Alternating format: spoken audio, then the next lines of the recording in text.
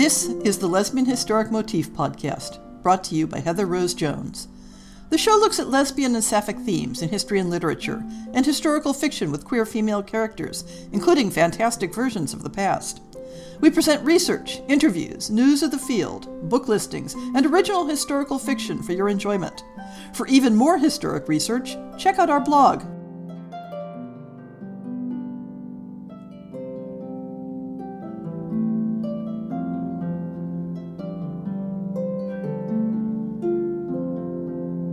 Welcome to On the Shelf for July 2022.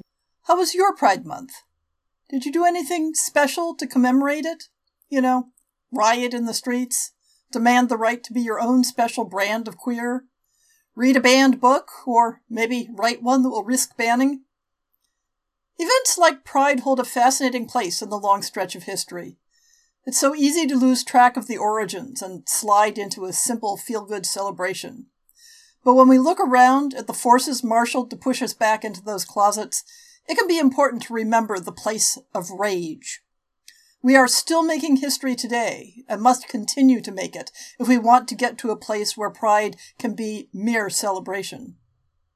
But making history isn't the only creative act. I'm always on the lookout for people who are creating content that might be of interest to my audience. And when I saw a post on Twitter for a new podcast titled Swords and Sapphics, I figured it was worth a shout-out. As it turns out, the content isn't quite as historically oriented as the swords in the title might imply, but it's very solidly sapphic. It's a conversational show looking at issues of representation, queer media, body image, and related topics, especially as depicted in TV, film, and books. I have a link to their website in the show notes, so check them out if it sounds interesting. In June, the Lesbian Historic Motif Project blog looked at a fascinating academic study of lesbian historic fiction, Linda Garber's Novel Approaches to Lesbian History. Then we tackled the Cambridge Companion to Lesbian Literature, which finished up the beginning of July. Next up on the blog is a book that gets regularly cited by other authors, Terry Castle's The Apparitional Lesbian, Female Homosexuality and Modern Culture.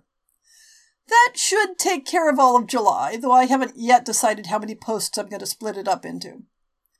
I'm having some interesting thoughts about Castle's central thesis about the connections between lesbian representation and ghosts, so you'll probably hear more about that in my commentary on the blog. After that, well, it feels like there's been a lot of literary analysis, and I'll be looking in my to-do list for something a bit more based in everyday life.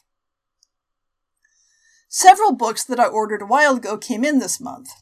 One isn't remotely relevant to the project, but relates to my interest in the history of magic. Medieval Marvels and Fictions in the Latin West and Islamic World by Michelle Carnes. It provides a cross-cultural look at stories of magical objects and events. I picked up Georgie Haggerty's Unnatural Affections, Women in Fiction in the Later 18th Century from a citation in my recent reading, expecting it to be a bit more focused on homoerotic topics than it appears to be, so it may go a bit far down on the to-do list. The last item touches on a subject I've been wanting more academic interest in, though this one is fairly limited in time frame. Anne E. Linton tackles the topic of intersexuality in Unmaking Sex, the Gender Outlaws of 19th Century France. There are many different historic intersections between lesbian possibilities and intersex possibilities, but I found it rare to have the intersex side addressed directly. This is a topic I should tackle in a future podcast to discuss the overlap in topic in more detail, and explain why it can be difficult to make clear distinctions when discussing specific individuals. This month's new and recent releases aren't quite as numerous as last month's list, though we could always dream of last month's numbers becoming the norm. I found one May release that had escaped my notice previously. Penny's Forest by Tatiana D. from TDY Books braids together a number of cross-time stories, which the author promises us will all come together in the end. Viola Windermere's plans for a relaxing holiday at her Aunt Penny's home in England fall apart when she accidentally travels to 1673 while exploring Penny's wooded property. There she meets and falls in love with a Romany woman named Hazel, who lives in the forest with her young daughter and a mysterious woman called Old Bridget, believed by some to be a witch. Penny Windermere encounters a small occult group living in her house after she transports back in time to 1934. She manages to return to her own time, but the thought of Marion drives her back. Martha Jenkins travels back to 1611 and, against her better judgment, returns again and again with drastic consequences. Jane Ainsworth is the single mother of a small boy in 1593. His sudden disappearance years later is the thread that weaves these stories together. There's one more June book, Becoming the Panel Witch, a prequel, The Panel Witch No. 1, by Melissa Manners from Melissa Manners Publishing. As you can guess from the title, there's a second part of the story, which will be coming out in October. It appears that these characters are based rather loosely on events surrounding an actual 16th century witch trial in England. The transcript has a link to the very brief Wikipedia page about the historic Mary Panel. Yorkshire, 1556. From the moment Mary meets Elizabeth, she's smitten. For the first time, her life has a purpose, and when she delves into the world of herbal medicine, she is amazed to see that she can even save lives. But Mary is accused of witchcraft, and her world falls apart. Can her relationship with Elizabeth survive? I found 4 July releases. First up is The Only Game in Town by John Cannon from Supposed Crimes. It looks like this can be summed up as, what if a league of their own, but more overtly queer? When the men are called to fight, women are called to play. 1916. Marcy Neal is a shortstop with a barnstorming baseball team called the Lady Yankees when the U.S. joins the Great War. Every able-bodied man is expected to serve, athletes included. A cancelled season would be a financial disaster for team owners and morally devastating for the American public, so a plan is devised. The season will go on as planned, with women players. Marcy jumps at the opportunity to play professionally. With only a few weeks before the first pitch, she gathers the best players she knows. Rosalind O'Brien, the fastest woman in Illinois. Iona Moxie Mokachia, a catcher who knows the game better than anyone on a crackerjack card. And Carolyn Rainey, the best pitcher to ever take the mound. Rainey is also Marcy's lifelong friend, first love, and current heartbreak, but she's willing to put her feelings aside for the greater good. The war has given them the chance of a lifetime to prove women can play the game as well as any man, and Marcy has no intention of stopping before the World Series. The author Jill Dearman describes Jazzed from Vine Leaves Press as a gender-swapped take on the infamous Leopold and Loeb case, part historical fiction, part true crime, juxtaposing the thrilling scientific breakthroughs in quantum physics and artistic explosion of the Harlem Renaissance with the pseudoscience of eugenics and anti-immigration fervor that also defined the era. Academic geniuses Wilhelmina, Will, Reinhardt, and Dorothy, Dolly, Robb, become roommates at Barnard in the early 1920s, a time when college for women was a rarity.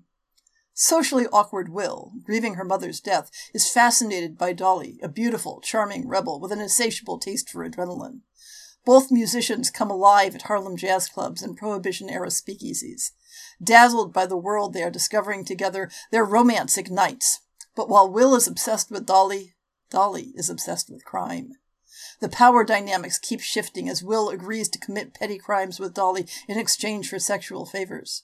When the university and their rich families unite to split them up, passions escalate. To strike back at those who deny them the right to be together, they plot another crime. Murder.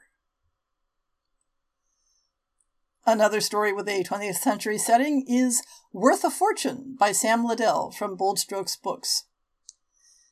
In the aftermath of the Second World War, Harriet Browning has thrived as the heiress to a lumber fortune, living lavishly among New York's elite.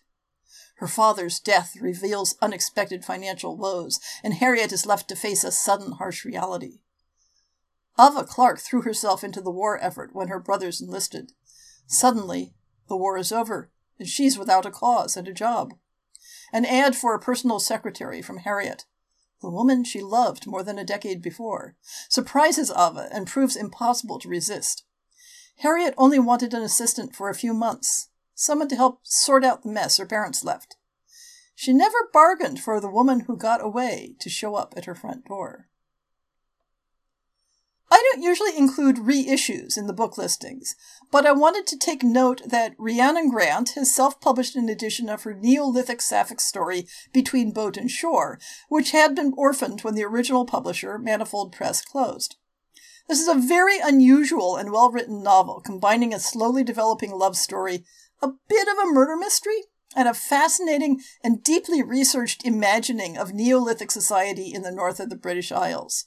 I'm really happy to see this book available again. So what have I been consuming?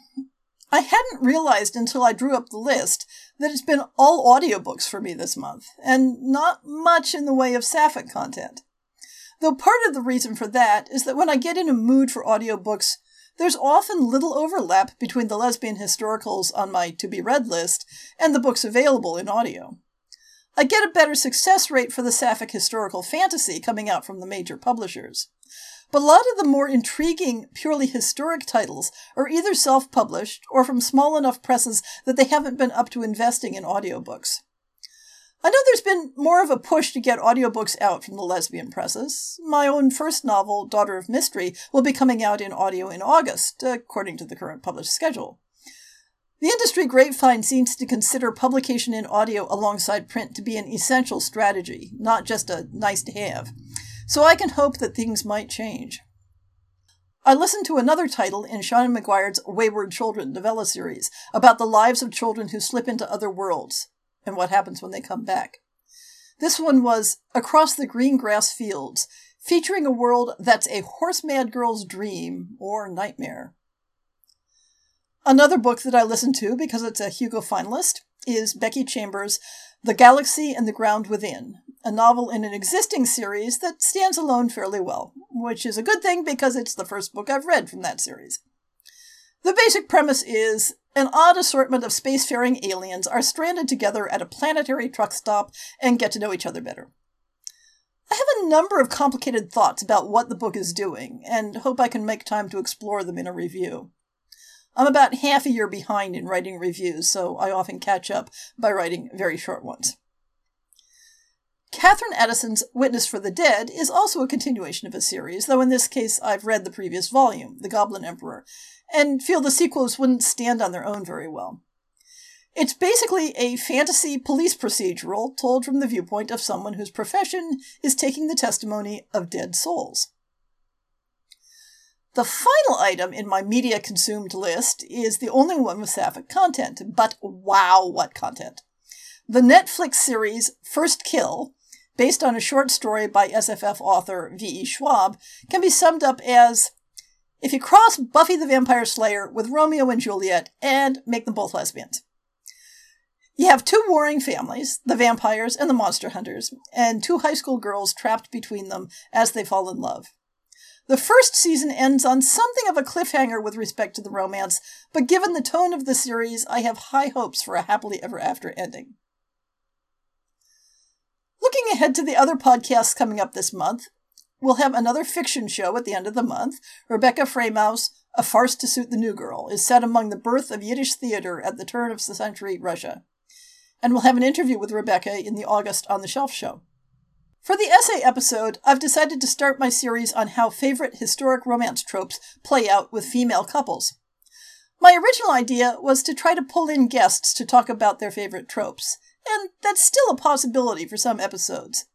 But my organizational skills fail a lot around coordinating with other people to do things, and I decided it was better to plunge into the topic on my own rather than leaving it to wither for lack of my social and organizational skills.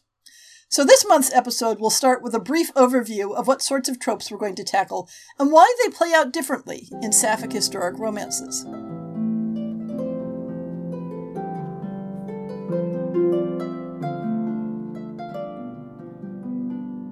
I hope you've enjoyed this episode of the Lesbian Historic Motif podcast. See the show notes for links to people and topics. Most shows will have a transcript linked as well. If you have a book announcement, a topic suggestion, or might like to appear on the show, please drop me an email. If you enjoyed this podcast, please rate it and subscribe on your favorite podcast app, and consider supporting our Patreon.